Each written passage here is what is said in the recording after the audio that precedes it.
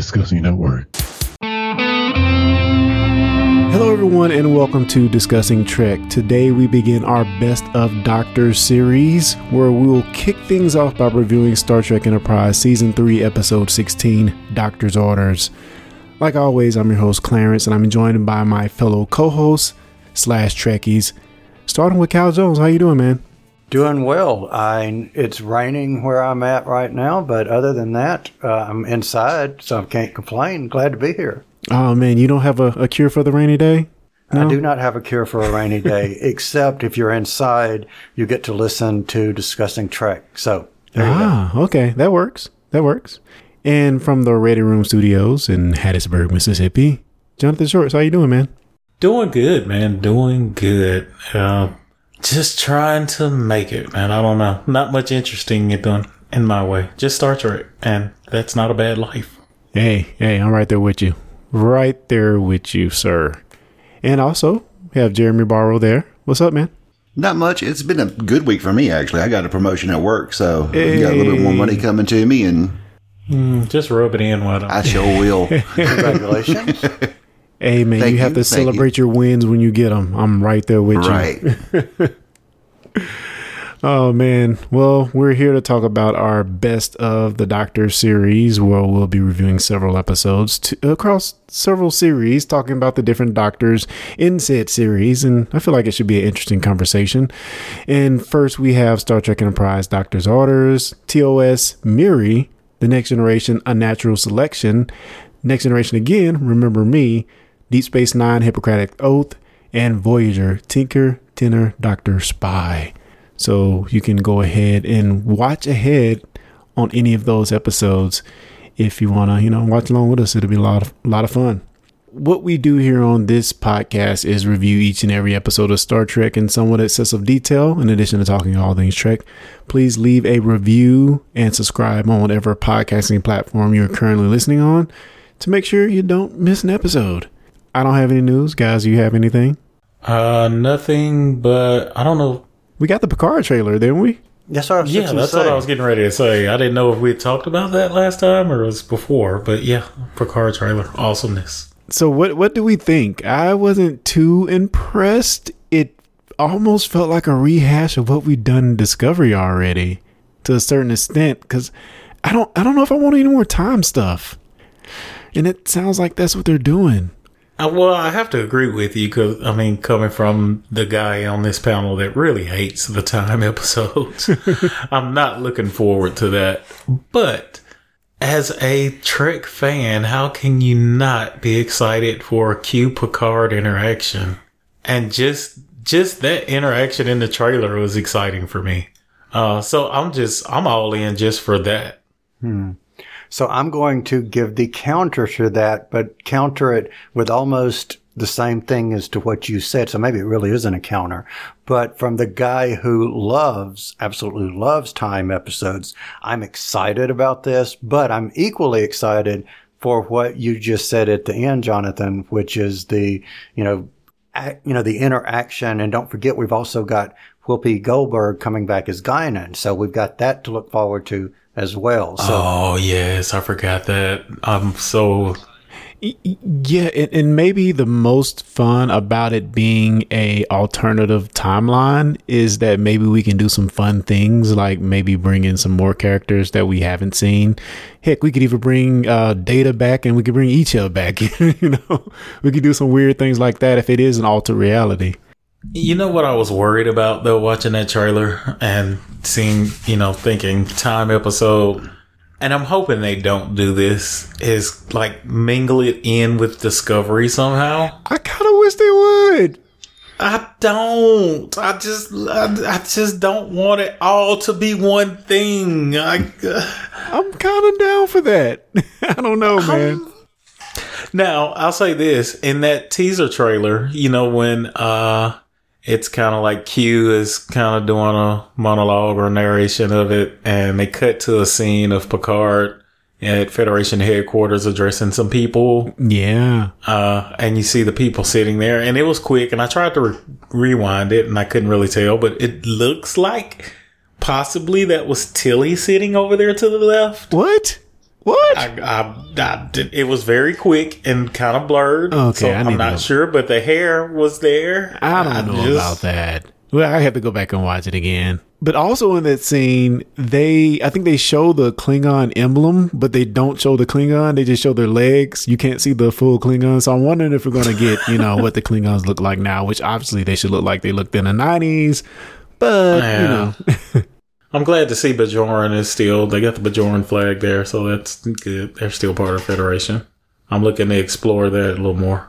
Well, man, Patrick Stewart. Oh, wow. Patrick Stewart looked so old, man. He came out of there like, Laris. I was like, oh, man. Oh, wow. But I guess the guy's 80, so what are you going to do? In some ways, it's funny because in some ways, William Shatner seems like he's younger than Stewart in some ways. And I know he's like 10 years older. Botox.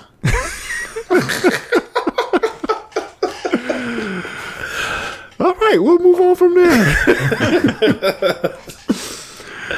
All right, let's get into it. Star Trek Enterprise Doctor's Orders. Doctor's Orders is the 16th episode of Season 3 of Star Trek Enterprise. It was directed by Roxanne Dawson, our great B'Elanna, and written by Chris Black. The episode first aired on February 18th, 2004. While the rest of the crew are comatose, Dr. Phlox and Porthos guide the Enterprise through an area of dangerous space. Spoilers. Red alert. All hands stand to battle stations. What gives you the right? You cannot destroy an idea. At ease before you sprain something. As always, we go to Kyle Jones for the beats of the episode. Sometimes serious, sometimes comedic. What do you got for us, Kyle? One sentence and one sentence alone, and here we go. Perception is reality, but reality isn't always perception. Getting deep on us, ain't you, Kyle? See, I've been reading up on something. Don't know what I've been reading, but something. Oh, well, guys, let's go around the horn and see what each of you think of this episode, high-level thoughts, and we'll start with you, Jeremy. What did you think, man? So I'm going to say this, that I don't want you to think that I'm pooping all over the episode, but Voyager did it better. And they did it better first. I mean, it was a good episode, don't get me wrong, but I just think it was a better Voyager episode than it was an Enterprise episode. We will dig into that because that's one of my questions. John, what do you think, man? So I'm going to be, I don't know. I'm probably not the right one to ask because I just recently went through this entire series. And as I was saying at the beginning of this before we started recording, I feel like this episode, you needed a lot more context to enjoy it. This particular, spoilers, they're in an Expanse, and that was in Voyager too. But as in Voyager, this Expanse has a lot of variables going on. And I think you kind of needed to know that and know why they were there, know what they were doing and all that to actually get full enjoyment from it. But putting that to the side, it's still a great episode and it's featuring one of my favorite doctors. He is hilarious and also very smart. So, I mean, in my opinion, I think it was a great episode. All right. And Kyle, back to you, man. So, Jonathan, you're used to this by now. As usual, I'm going to do what I usually do and say, Jonathan, I disagree with you. And what I disagree with you about is I think it does stand on its own. And the reason I say that is I am not a big Enterprise fan. I think it is probably my least favorite of the Star Trek franchises. That is it because of the song? Yeah, mainly because of the song. But, and yes, I did skip the song as I am watching this yesterday. But that being said, I watched this out of the blue, enjoyed it for what it was, and thought it was quite good. So I agree with what Jeremy said. I would probably, and I think you hit on this too, Jonathan, which is understanding the bigger tapestry. I just enjoyed it. I mean, yes, I may have enjoyed it more, but as a standalone episode, I enjoyed it. Yeah, and as for me, a lot of that surrounding context of when and where this episode is taking place, I've forgotten all of it. I vaguely remember some of the details. So from that point of view, I can see what you're saying, John, because I was a bit not lost, but wanted more detail on why they were traveling, where they were traveling. So if I would have got that, a little bit more explanation of that, I think I would have felt a little bit better about it. I did somewhat enjoy it. It was not my favorite episode, I'm sorry to say. and that might be because I just feel like it wasn't a lot going on. But a good twist, which I don't know if the twist was earned, though. I feel like we got the twist. We'll get into it, but I feel like we got it just because they left out information. But still, we'll get into it. Well, one thing you have, I think, and again, this is just opinions, and like I said, I recently went through this series. It is a good standalone episode, and I'll give you that. It's, I mean, yes, you can watch it and enjoy it without context, but also this was one of those, there was so much going on in this season. There's so much that happened, and you know, Star Trek has a tendency when they're going through these arcs and there's so much going on in a build up, there's always that one, like, just episode that just kind of like, all right, we need a break from all the drama. Almost filler, kind of. Yeah, almost like a filler episode. And this was one of those. This was like between, there was a lot going on before this. There's a lot going to happen after this. So this was one of those, they didn't really mean it to be in-depth, like you just really need to take this as surface level. Number one. Number two, there's a lot of references in this that you only would have picked up from previous episodes, and not that there was a storyline in the previous episode, but just little things that were mentioned repetitively through the series, starting with the first episode. Is those things are kind of in your mind when you get to this episode, so you have a better appreciation of it. So not that necessarily you could have watched one or two episodes before this and then fully appreciated it. You kind of would have had to watch the entire thing to get it, especially when you're dealing with Phlox. There's a lot of, I'm sure we'll get into it, but there's a lot of comments he made, that, you know, there was no episodes really explaining it fully, but it was just kind of mentioned repetitively, and you kind of appreciate it when he mentions it here. Yeah, and by this time they were definitely flirting with this larger serialized storyline, which was kind of new to Trek, I would say, at this point, because they had a lot, like you said, a lot going on with this huge storyline of what the season would be, and you know that I actually love that about Enterprise, to be honest. So I'm definitely going to have to go back and watch more of it because I was definitely lost in this episode a bit. But in this episode, John Billingsley roams about the Enterprise, checking on her systems and tending to her crew. But for this Denobulan, solitude might be the worst thing he could ever have asked for. So let's dig into the setup. While en route to Azadi Prime, the crew discovers a trans-dimensional disturbance, aka reconfigured space. John, I'm going to call on you to explain in a second. That will cause the Enterprise to take a 2-week detour unless they go through it. According to Phlox, the reconfigured space disrupts the human neocortex unless he dampens the effects by placing the ship's human crew complement, and he did say human, I went back and watched it, human complement in a comatose state.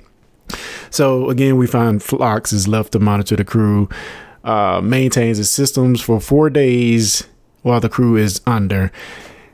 So Jeremy, you kind of hinted at this already. Can we talk about a time where we had a similar situation where there was maybe one or two people manning the ship, as it were? Yeah, it was a Voyager episode titled One. I think it was like in the 4th or 5th season, where basically they were trying to enter Nebula, but it caused a lot of pain to everybody but the Doctor because he's a hologram, and Seven. So they were the only two left awake after everybody was in suspended animation to go through this, to go through the Nebula. So it was the same setup, essentially. Was that the one where he put them in pods? Yes. Put them to sleep? Yeah, that was kind of quote-unquote a scary episode. Yeah. That was basically the plot. And when he talked about, you know, everybody was asleep, I was like, oh, I've seen this. on another show. I completely forgot about that episode. That's really one of the better 7 episodes, I think. Yeah, I totally do not remember that episode at all, so I'm going to have to go back and watch it. I'm on a slight Voyager binge again, and I had just seen that episode like a couple days ago, so it was still kind of fresh on me. It's season 4, episode 25 of Voyager. So yeah, I got to go back and watch that one as well. Cool. Any other thing we can think of? Because I can't think of one myself, but I'm glad you had that reference there, Jeremy. Does anybody else have one? The lone person on the ship that you can think of? I'm sure there's been plenty. Yeah. I can think of some, but not for the reason of that they're like in stasis or comatose. No. Yeah. So, Dr. Phlox... Oh my God. So Dr. Phlox goes for a run to pass time and even walks around the ship in his birthday suit.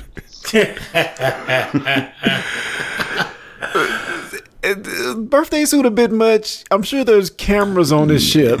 Do we really need that? I thought it was. I don't think so.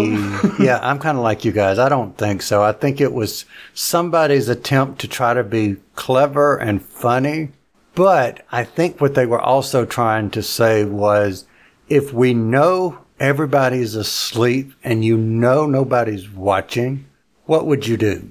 Well, what would you guys do if you want to ship like this? Would you be tempted if you knew nobody else was awake? Would you be interested? Would you be tempted to just walk around? Are you propositioning me? No. I don't know that I would be at all interested. Or tempted either, right? Or tempted. But, so again, this was one of those episodes where they just kind of wanted to ease the tension, and what better way? But, and also, you have to keep in mind who this person is. And that is Phlox. Like, I expect that from Phlox. So when I see that, like, it's funny and it's hilarious, but am I wondering, did we have to have that there? I would have expected no less with it being Phlox. And just by the way his species, like their culture, like, by the way he describes his culture in previous episodes and further episodes, like that probably would not be out of the norm on his home planet. I think that would be the norm. Yeah, probably. I was kind of expecting Austin Powers music when he was walking through his lab there. Yeah, just so happened there was something sticking out in the right place. Oh boy. Yeah, and that's kind of one of the interesting points of the episode to me, where we see him talk a bit about his race. Of course, we know Phlox has many wives, but his race is kind of the exact opposite of the only other person, I'm holding up quotes here, that's walking around on the ship, T'Pol. So Phlox starts hearing noises, goes to engineering. He sees T'Pol and just thinks she's supposed to be awake, which from the information we got at the beginning of the episode, I thought she was supposed to be awake too. So I will say right here, they totally fooled me, even though I've seen this episode before. But what do you guys think of having these two people who are just like polar opposites? I mean, T'Pol and the Vulcans, for that matter, are very they value their solitude, whereas Phlox, the Denobulan, is very a very social creature. So, any thoughts on that? So, did I miss where she was going to be awake as well? Where they said that she was going to be awake as well? Because when I saw her make her appearance, I was like, oh, I thought she was going to be asleep too. But they specifically said humans at the very beginning. That's what threw me off. Now, it could have only been me. No, they didn't say he was going to put all the humans to sleep. They just said that the human neurology couldn't withstand the effects of this reconfigured space. So to save them, they would have to put them to sleep. But they never said whether or not Vulcans would be affected.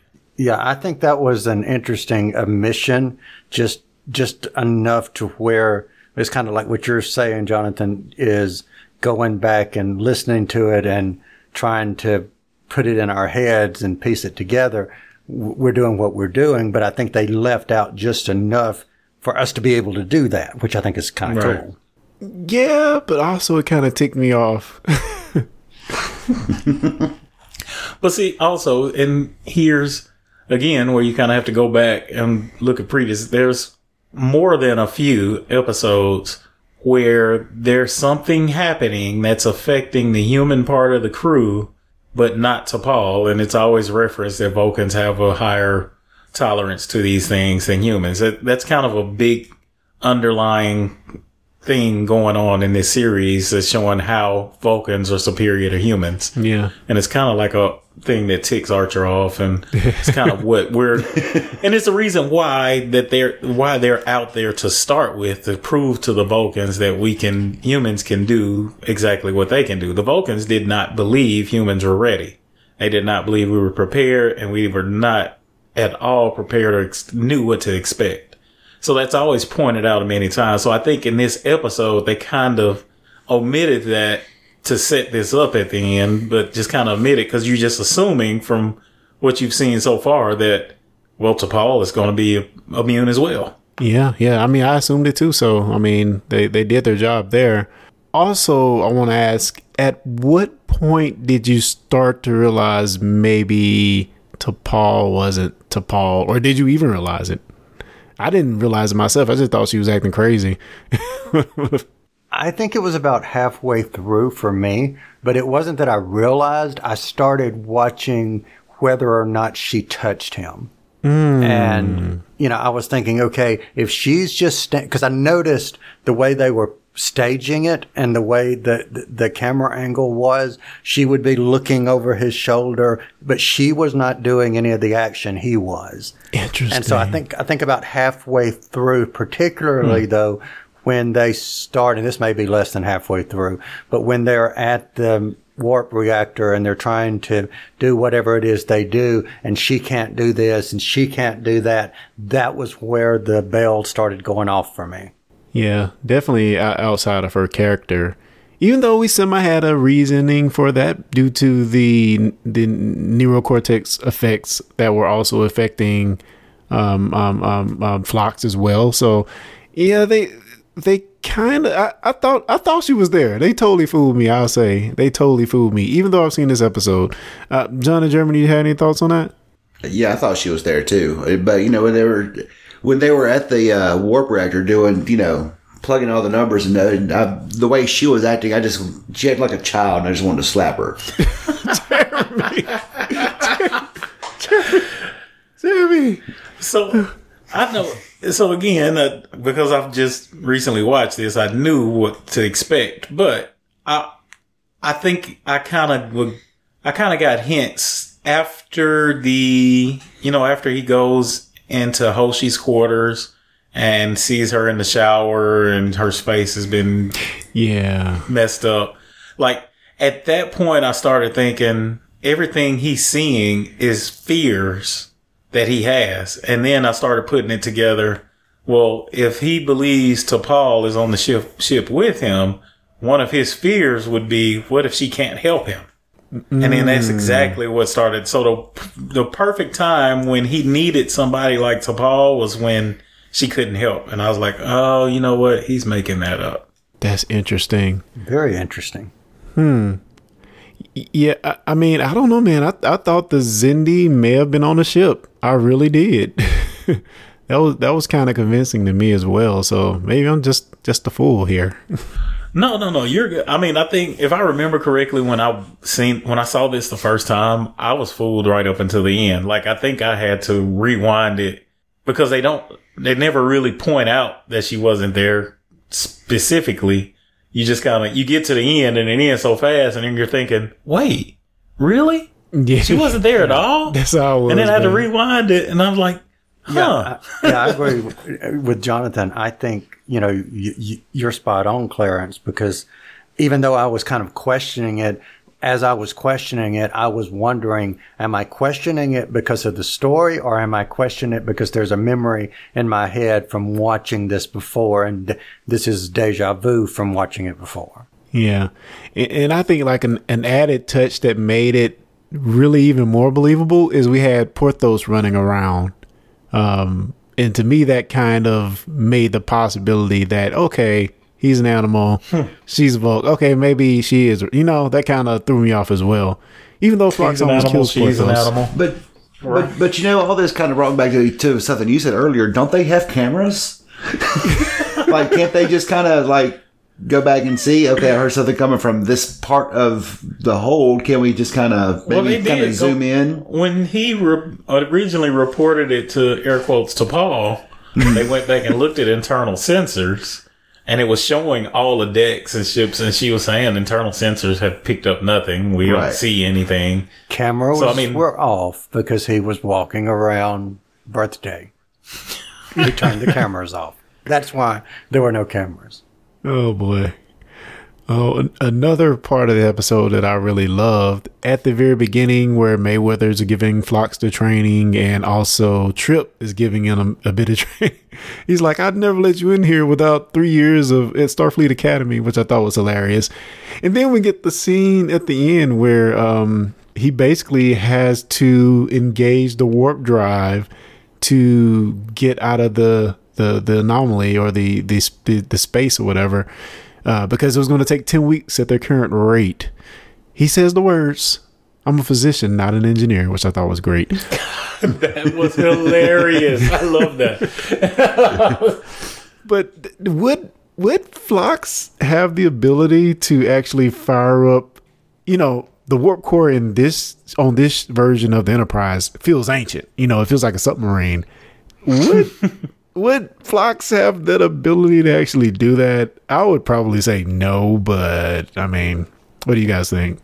I had no problem believing that because I mean they pulled up the instructions, which he did say seemed foreign, but so you got to understand how smart Phlox is, and he's coming from. So the reason Phlox is on the ship, little backstory, is the Federation decided to do, well, not the Federation, the Medical Council or whatever, decided to do this interspecies exchange program where they all the doctors got together and said, okay, you're going to train to work with this species on their ship and vice versa, blah, blah.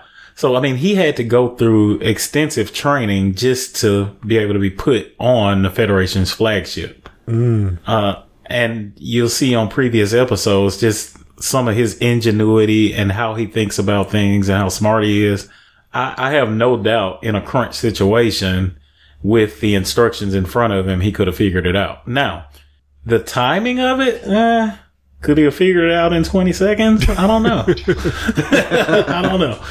But I'm assuming there's like graphics, like, you know, there's a picture of a man with a hand pushing this button and sliding this lever, and I mean, you don't necessarily have to understand it, but it just says, you know, you see a picture, say push this button, that's what you do. Well, you pull up YouTube and you watch the YouTube videos on Right. So do we know who Dr. Lucas is? So Dr. Lucas is Dr. Lucas is an Earth doctor that was sent to Denobula in exchange for Dr. Phlox. So that was part of the exchange program. Okay. Wow. Dude, I'm glad you guys recently watched this. Yeah. Wow, because you answered a lot of my questions. Well, one thing that I found and we haven't touched on that I found interesting is I think this was a good exploration of assumptions. And what I mean by that is we think going into something that everything is going to be smooth sailing. But when we think that, the inevitable always happens. And that's what happened to him. The inevitable happened. Yeah. But I think that was just, whenever I was watching it, at least, I was thinking, okay, you think everything's fine. You think everything's going well. But then when you're really there by yourself and then something goes wrong, what do you do? And we've been talking about that. And maybe the fact that we had T'Pol there in his head, maybe that was a brain-induced thing that was happening to him, but also as a coping mechanism to help him stay calm and help him do the things that we've just been talking about he's doing. Maybe. You know, you got a great point. So the fact that T'Pol would be his exact opposite in this situation, exactly, like you said, may have been his way of, you know, who else, if he's lonely and the only one on the ship and he's a very social creature, and like, who else to have in mind as a symbol of strength in that situation than the person that would be the strongest in that situation? Wow. So you're absolutely right. That would explain a lot. And also when it comes down to, you know, not knowing what would happen in these situations, even though you have everything seemingly perfectly planned out, I think it shows how great a leader Archer is, because as he's, you know, talking to Mayweather, talking to Trip, and he's going through all these systems to learn these rounds he has to do to keep the ship going. When he gets to Archer, Archer's like, I just want to tell you, have fun or have a good time. I have full confidence in you, you know. I was like, oh man, it is so great. So great. He's the only one that's not worried. So John, that goes to your point. He's a very astute person, a very smart person, that the captain would have all this confidence in him.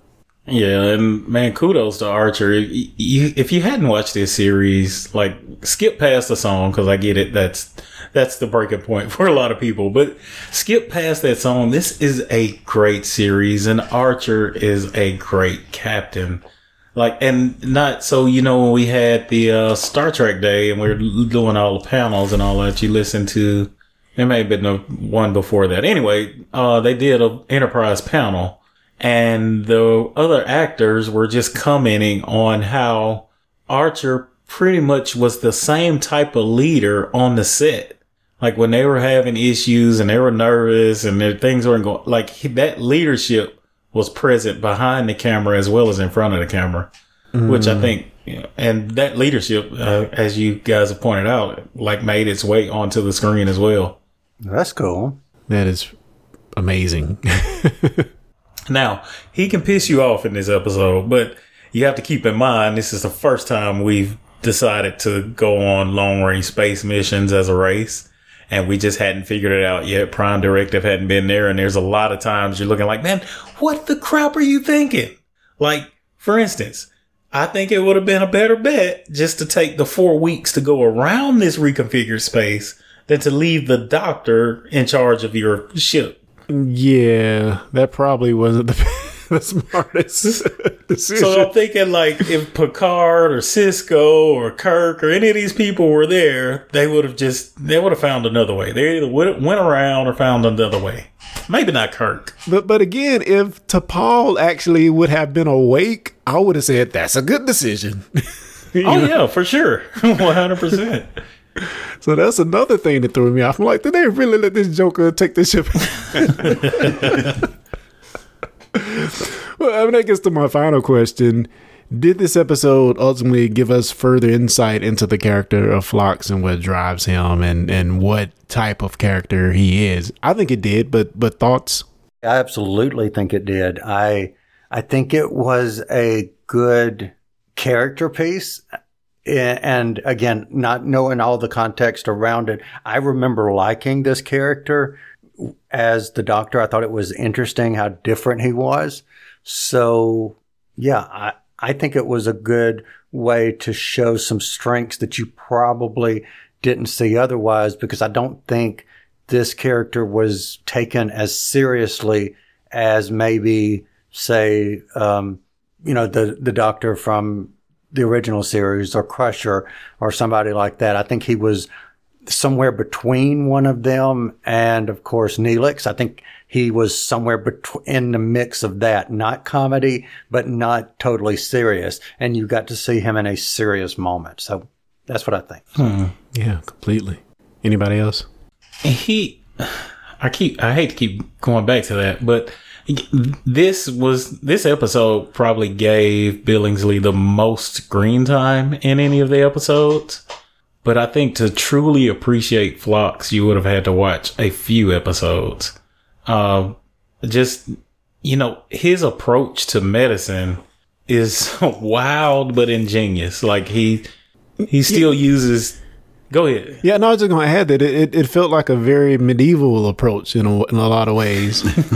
Just because his type of medicine is very different than what we see in later Trek series. He's using animals and stuff to, come up with cures.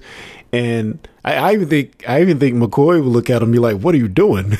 Oh, 100%. And that's the great thing about this exchange. Like, so he made it a point to become an expert in human physiology and study past human medical practices. And he determined a lot of these things actually were great practices, needed a little refinement. But I mean, his uses with these animals and roots and there's a lot of episodes where if he had not been that type of doctor, people would not have survived. He had to, matter of fact, Porthos, the dog, which was the captain's dog, I don't remember what happened. He got bit or got shot or something. But he needed a transplant of some organ or whatever. And of course, you're in the middle of space. Where are you going to find a Earth dog, right? Well, there's some creature that he keeps, and this creature, if you inject a DNA sample, it pretty much clones that exact organ. And this creature was from another planet. It was like a worm or some sort. Anyway, and it was, and I think they made mention of it, this has never been done. And he says, well, you hadn't seen it done. They hadn't done it on Earth, but it's been done. And it can work. And it saved the dog. It saved the captain's dog. And I mean, it's just little things like that. It goes on and on and on. But that's just, I think, one of his strengths. And Kyle, you are absolutely right. It's not quite as serious as you would think of Crusher, or I think he's probably, I guess he would be a medically trained Neelix. That's what you can say it. And I don't mean that in a bad way, No. He is what he is, but I don't think he's as and I don't want to say trained. I just don't think he's as serious. And I don't say per se that's a bad thing, because we don't want them all to be carbon copies of each other. But still, yeah, I get what you're saying. Yep. We will go ahead and get ratings. Did you have any thoughts on that, Jeremy, before we move on? I think they pretty much kind of touched on everything. I mean, Dr. Phlox is one of my favorite doctors of the whole Star Trek canon. Just because he's outside of the box. He doesn't stick to strict Starfleet medical protocols. He says, "Oh, this will probably work much better than what Starfleet wants us to do, so let's do this." Right. And I as somebody who likes doctors and medical shows, I appreciate that.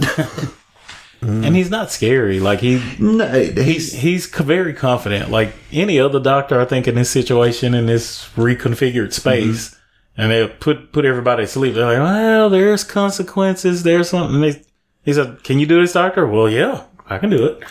He's almost like House if House was a nice guy. Right. Exactly.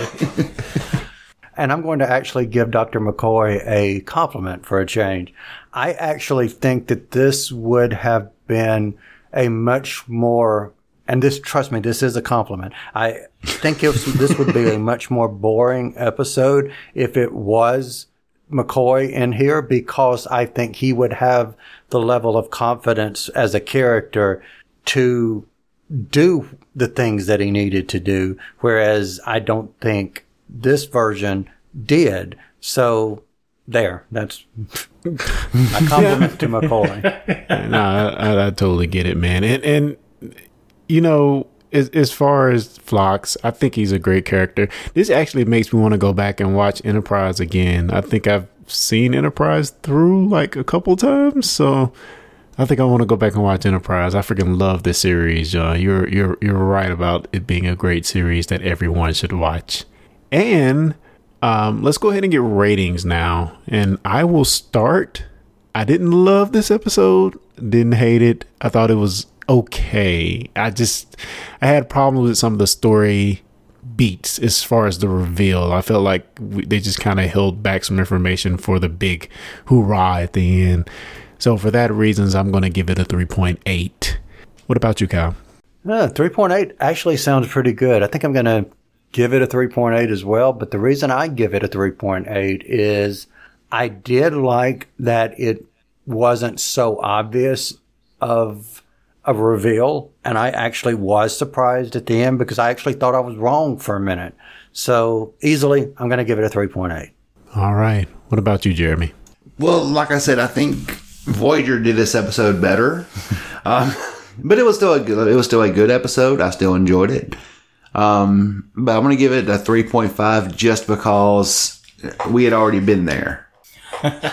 All right. And what about you, John? Oh boy. So let me ask a question. Are we rating the episode or the doctor? Again. So we're discussing doctors, and I don't know. Should we do a dual rating? No. Let's rank the doctors when we're done. How about that? Okay, that works. So as an episode, I would give it. I can't really find a fault in this episode, but if I compare it to other Enterprise episodes, like we said earlier, it was more of kind of a filler, not a whole lot there. So I would give it a 4. All right. 3.8 from Kyle and myself, 3.5 from Jeremy, and that's a 4.0 from John. I will also add, I mentioned this up top, but this was, of course, directed by Roxanne Dawson, B'Elanna Torres. So I found it very interesting. And actually, she directed quite a few Enterprise episodes. So that's pretty awesome, which I didn't know when I originally watched it. So that is pretty cool. And with that, let's go around the horn and see what everybody is listening to, watching, podcast related, or otherwise. Jeremy, start us off, man. So my nephew basically gave me his Nintendo Switch a couple weeks ago. Uh-oh. And I've been playing a lot of Breath of the Wild, which I know I'm really late to the game on that, but I'm having a really good time playing that game. I'm not good at it, but I'm enjoying it. Are you tired of breaking your weapons? Oh my gosh, that is so annoying. Oh man. Yeah, that's one I want to play that I have not. And I have had a Switch for probably like 8 months now, so I'm gonna have to pick it up. But Nintendo doesn't discount their games, so I don't know. Well, I want Wind Waker to come out on Switch so I can play that again. That's the game I really want. Well, I think they announced Skyward Sword at E3 this year, so at least that's coming. I think they said Wind Waker's coming out too. Oh, okay. But their games are not cheap either. Like you said, they don't discount their stuff. Oh boy, Nintendo. John, what about you, man? Podcast related, otherwise, dude. Man, not much. A lot of working, a lot of personal things going on. So I've been pretty busy watching TNG again, going through that. So that's been pretty good. But I do have to give a call out to the Paramount Plus original movie Infinite with Mark Wahlberg and I don't know the rest of them. But it's a pretty good movie. It's a pretty good movie. I think everybody should check it out. I will. I saw it pop up on the little scroller thing at the top, so I might have to check it out next time I fire up Paramount Plus, which unfortunately I haven't had a lot of reasons to other than, reviewing these episodes. Actually, I watched it. I got Netflix again, so I watched the episodes on Netflix because the interface is so much better. Right. You know, one thing I don't like about the Paramount Plus interface, especially now, at least it is like this on the Apple, because that's how I get mine. The episodes, the series are not in order. So unless you search for the series, they don't have all the Star Treks in order. What? And I don't know what order. There's no alphabeticalness going on. It's just weird. mumbo jumbo of everything. Wow. Yeah, and I access it through Amazon Prime, and I don't know if that interface is any different from the actual app itself, but it's the same problem there. Like, whenever I go to find something, I have to search. There's no organization to find things you're looking for. I think they have a section for shows. They have a section for movies. But, and I would think that Star Trek would have some prominence there, being as it's probably producing a lot of the new content on the platform. But maybe I'm wrong. But like Kyle said, it's like, I don't even... Like when we're watching Discovery and Picard, that's one of the things I hate going for because I just hate to look for it. Yeah. I mean, seriously, it feels like you took the names of everything and put them in a bowl and say, Throw it up. There they are. Yeah, and actually it's kind of the same way on the Paramount Plus app itself. It's just kind of, I have to search every time to find anything, which is just frustrating.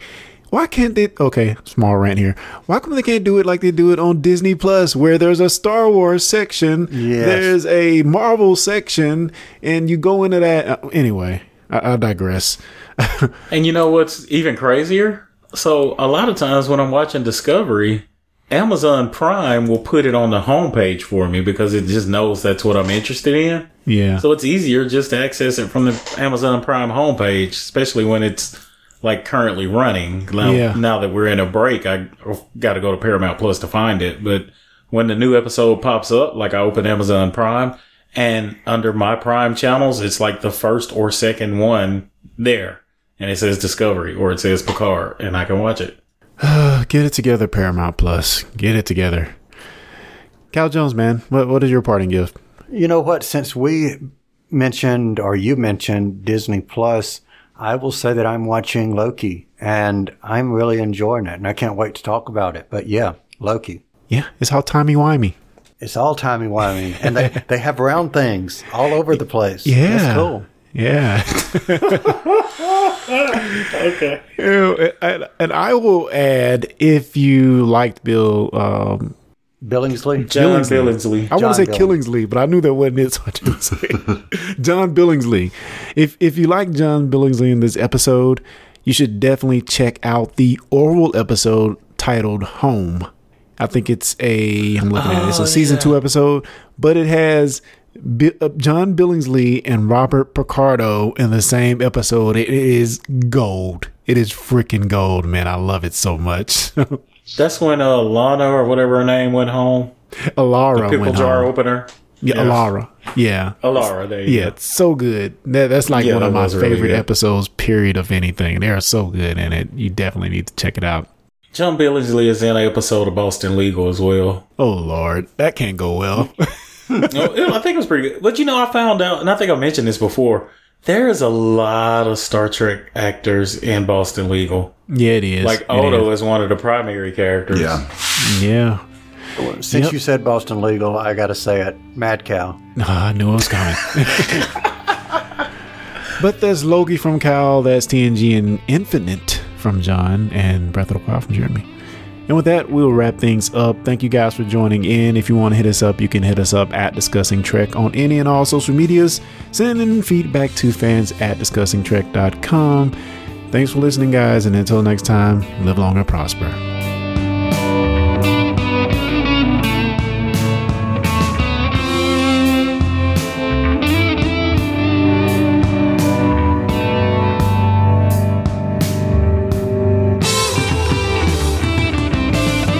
Thanks for listening to the Discussing Trek podcast.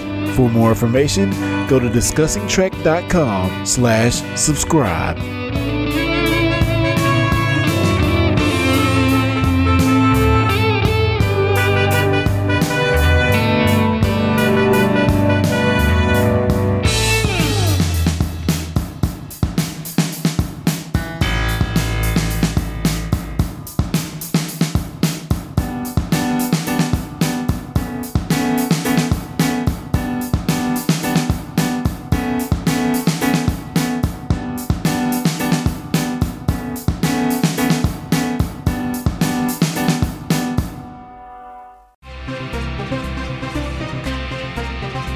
Hey guys, it's Sergio from Reality Breached. We've got a bunch of different podcasts over on our network at realitybreach.com, and one of my favorites is Shellheads, a TMNT podcast.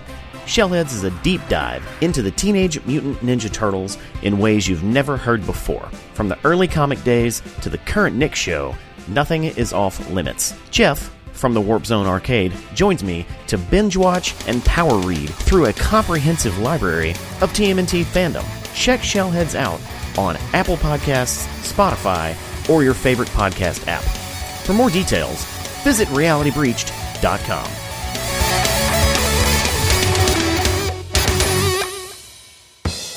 You've been listening to the Discussing Network. Find out more at discussingnetwork.com.